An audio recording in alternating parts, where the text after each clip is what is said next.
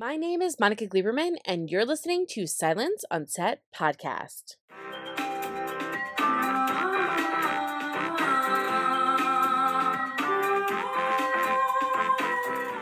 On today's podcast, we have Josh Dallas, who plays Ben Stone on Netflix's hit series, Manifest. In Manifest Season 4, Part 1, we meet back up with the Stone family 2 years after the tragic and unexpected events of the Season 3 finale. Following Grace's murder and Eden's kidnapping, both at the hands of Angelina, an aged-up Cal returns from his mysterious disappearance. So here to dissect all of Part 1, now that it's available on Netflix, here is Josh Dallas. So excited to have you on.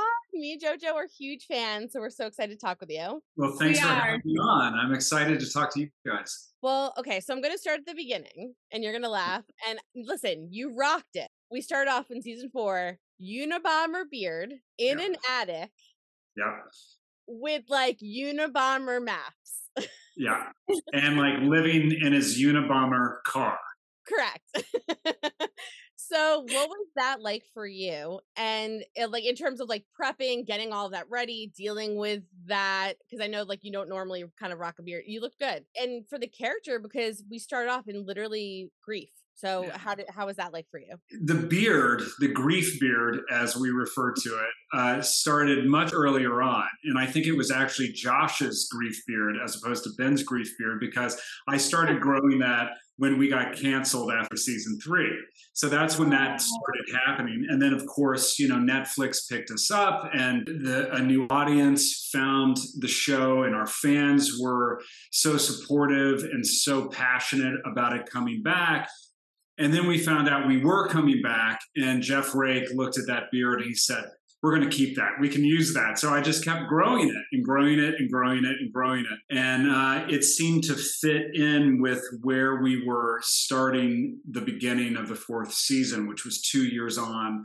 And Ben is not in a good place. He is sort of in a prison of his own making. He is deep in a grief spiral and filled with profound anger, and he can't quite find a way out of it. But he holds on to this tiny, tiny sliver of hope that he can find his daughter, and that sort of keeps him going. Yeah, it's hard to see. You did such a good job, and I was going, God, like, poor Josh, because it's episode after episode, and when people don't realize it's like hours and hours of you having to be like emotional over and over and over again. So I was like, this poor guy, like what they're putting him through. But it works so well, obviously, for the character. And I'm sure at points you were like, I'm so done, but it works. And it made it so, I mean, like your heart just broke watching you do that. I mean, it was just, it was amazing. Thank you for that. I appreciate that very much. I mean, and I think, you know, I hope, I mean, it wasn't my intention to break anybody's heart. It was definitely our intention that you go along on this ride with these characters. So I'm glad that that had that effect on you. But yeah, some days at work, it was pretty, it wasn't a fun space to kind of live in for 14 hours a day. But, you know, ultimately super satisfying as an actor to be able to go in and dig that deeply into, you know, his psyche. So you're talking about grief and how all the experience were. How did you personally deal with it after shooting? Because it's super draining to always shoot emotional scenes, right? Yeah, I watched a lot of comedies. I would go for walks. I would look for, you know, bright colors anywhere I could go. Yeah, and, you know, I would clearly talk to Jenny and my 2 boys, and they would always bring me out of it for sure. Yeah. Personal support system. Yeah. I was like, I have a quick question about this. First of all, I love Jenny so much. I love her. And you guys... Hey, we have it in common, you and I. Yeah, we have it in common. I love the social media because the 2 of you were so cute together, and she's always tweeting and doing stuff. So in terms of you kind of releasing all of that emotion and trying to find happiness somewhere, and you're mentioning a lot of it obviously deals with your family. What was that like too? Because she's so supportive and she's always tweeting and doing funny things online. So what is that like? I mean, it's always great. I mean, she's the greatest person I've ever met. So, you know, it's always great to, you know, connect with her after a hard day, you know, like that at work. And she can lift you out of it. She can lift you out of anything. She's the captain of, you know, the fun army. So she can she can turn your day around, and so can my boys. So it was always a great thing to do to reconnect with them, after those days. But I'm also not an actor that sort of holds on to it and brings it into my real life. I can switch it off pretty easily. So they definitely helped me do that quicker. I just love it. I love that she's like always, you guys are always supporting each other and so cute. And we love it. We all ship you guys, obviously. I mean, since Once Upon a Time. So do you think we've taken method acting to another level? It's like, you're together on a show, together in real life, having babies. We clearly live in an enchanted forest, behind us at our home. You're wearing a velvet jacket. I mean, maybe we are blurring. We might be blurring a little bit too much. What's real, Monica? What's real? I don't know what's real anymore. Talking about your beautiful wife, we're going to talk about Athena's bag, or Grace's bag, but she isn't bag. How was it for Ben in all of this grief to suddenly see her? Yeah, in that moment, of course, he sees her and interacts with her, but it's of course not really her. It's Angelina, but it was the real Athena that came back to do that, and it was just so awesome. She is one of my favorite scene partners to work with, and I missed her. And of course, the character misses her character, and it was super emotional to turn around and see her. And I tried to keep that day up until shooting that scene, which I think happened in the middle of the day that day. I tried to avoid her as much as possible, so I wasn't seeing her until we started shooting, and it made it all the more sort of real and visceral and honest, I hope. And yeah, I love working with Athena, and I loved having her back. We missed her a lot. Yeah, it was so nice to bring Grace back, and it was such a Jake did such a good job in the writers on creating a unique way of bringing her back. And I love that both Ben and Cal realized that's not her, which was really cool. And something I think that anyone would notice if it's not like your actual mom, like just the little things. And I love that line that you say when you're like, your eyes, like, and right away. And then you flash to a different scene. You're like, that's not her. Like, I just know my wife. I know what she looks like. So like, I love that whole thing that they did. And it was very smart to bring her back. It was. And Jeff and the writers, they do such a brilliant job of weaving these stories together and these misleads and just, they help make the characters so rich.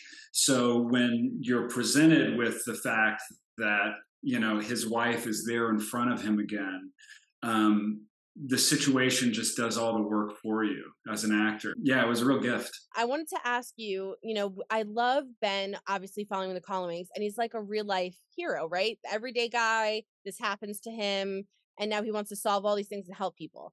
This season gets away from that, understandably. He's in grief. He's trying to find his daughter. So you have a lot going on. It was nice to have Ben kind of come back and be the hero again and kind of step in and help and, solve things. And we see you kind of in the church in particular, just ripping things off the wall, and like grabbing people and trying to like save them. So what was that like for you as an actor? You're dealing with the Callings all season. That's your mission. This season comes, it's completely different because you're away from them. You're ignoring them. And then you're brought back in.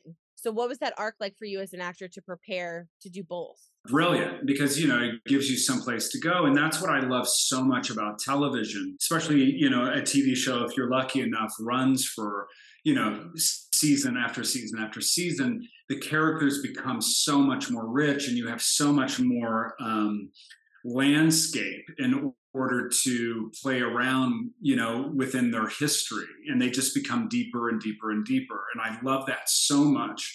And this is a prime example of that, to where, we can skip ahead 2 years and really see where this guy has gone over those 2 years, and how he's incapable of moving on at that particular moment in time. And, when we start off the season, we see Ben in a place where he's so profoundly angry that he's questioning everything.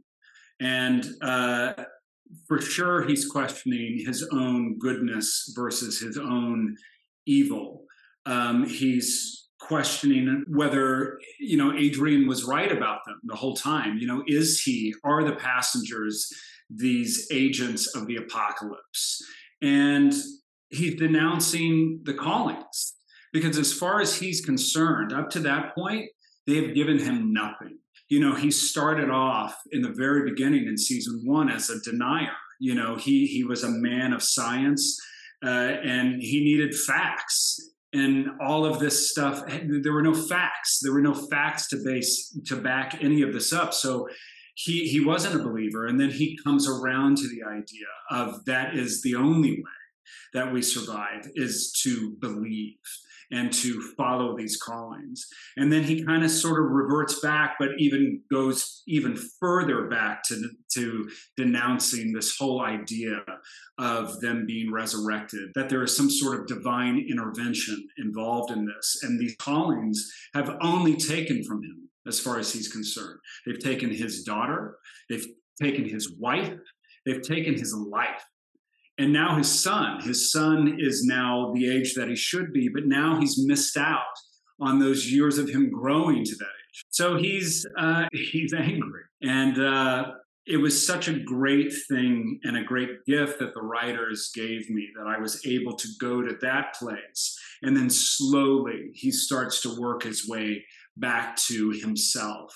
And, I think as we go through season 4 and we get into part 2, which will be coming sometime early next year, you will see Ben trying to understand. I think he needs to understand the darkness inside of Angelina so he can understand his own goodness. Once he tries to understand Angelina, particularly in the second part, he'll start to come back more into himself with any hope. Yeah. Well, no, it was a beautiful journey and it was so well done. I mean, like, to start off so grief-driven, like in an attic, like I said, like the Unabomber, and to come out, ironically in a church, that's like your big thing. It was such a good irony right there, like from start to finish for part 1, and it was well done. It was beautiful. Thank you so much. Thank you. 100%. I think to wrap it all up and to summarize all seasons of Ben Stone, what was like the most difficult thing about being a Ben Stone? I think,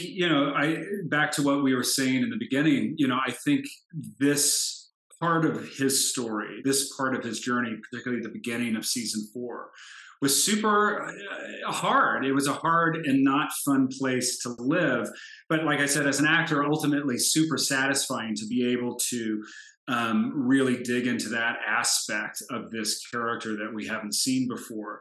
But, there were some tough days. There were some tough days to constantly be living in that space, to where he was, I said he was profoundly angry. And, that is the true thing about anger, is that it begs to sort of stick around, and it robs you of who you are and robs you of your inner light. And then you end up pushing the people that love you away. And he was doing that so much in the very beginning. He was pushing everybody away, including his children that were still there. And he knew he was doing that, but couldn't stop himself from doing it, because he was just so blinded by his anger and couldn't just find a way out of it. And he wanted to, but he just couldn't.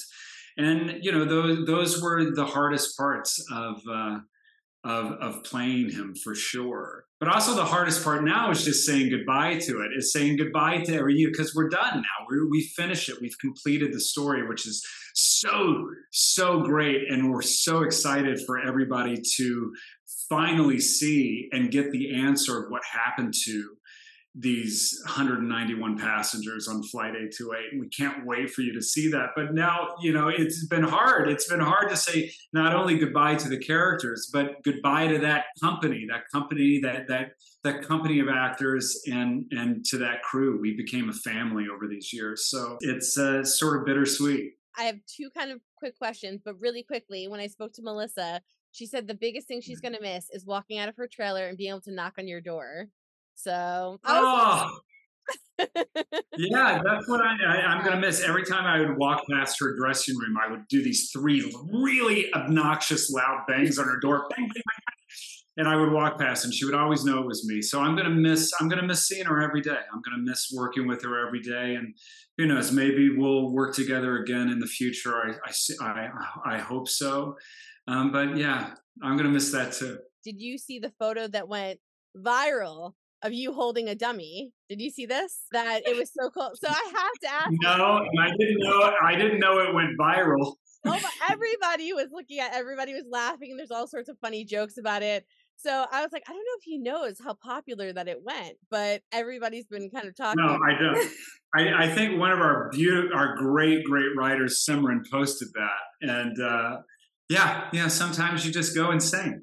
Sometimes the madness sort of creeps in. That was probably like an 11-hour day. That was probably hour 11, maybe hour 10. Right, yeah. I sent it to Monica. Yeah, we were all passing it around. I was like, you see, this is so cute. Like, look at Ben. I was like, I feel so bad. But it was very fun. And I love that it's gone viral. And I just love that our fans, I love our fans. I love our manifestors, and I love how, involved and engaged and passionate and smart they are, and how much love they show all of us and show these characters. And yeah, I can't wait for you guys to see the end. Like you said, the fans love you. We all love you. We love everything from Once Upon a Time to stuff that you did before, like just everything. Fans have followed you all over the place. For this to be the last season is super sad. I get to talk to you. Not a lot of not everyone gets to talk to you like I do and have the honor. So is there anything that you want to, I know you kind of mentioned it already, but is there anything that you want to say to the fans? And then anything that you want to tease? I know that you kind of talked a little bit about Ben for next season, but anything that you want to tease for part 2? I mean, manifestors, I love you with all my heart.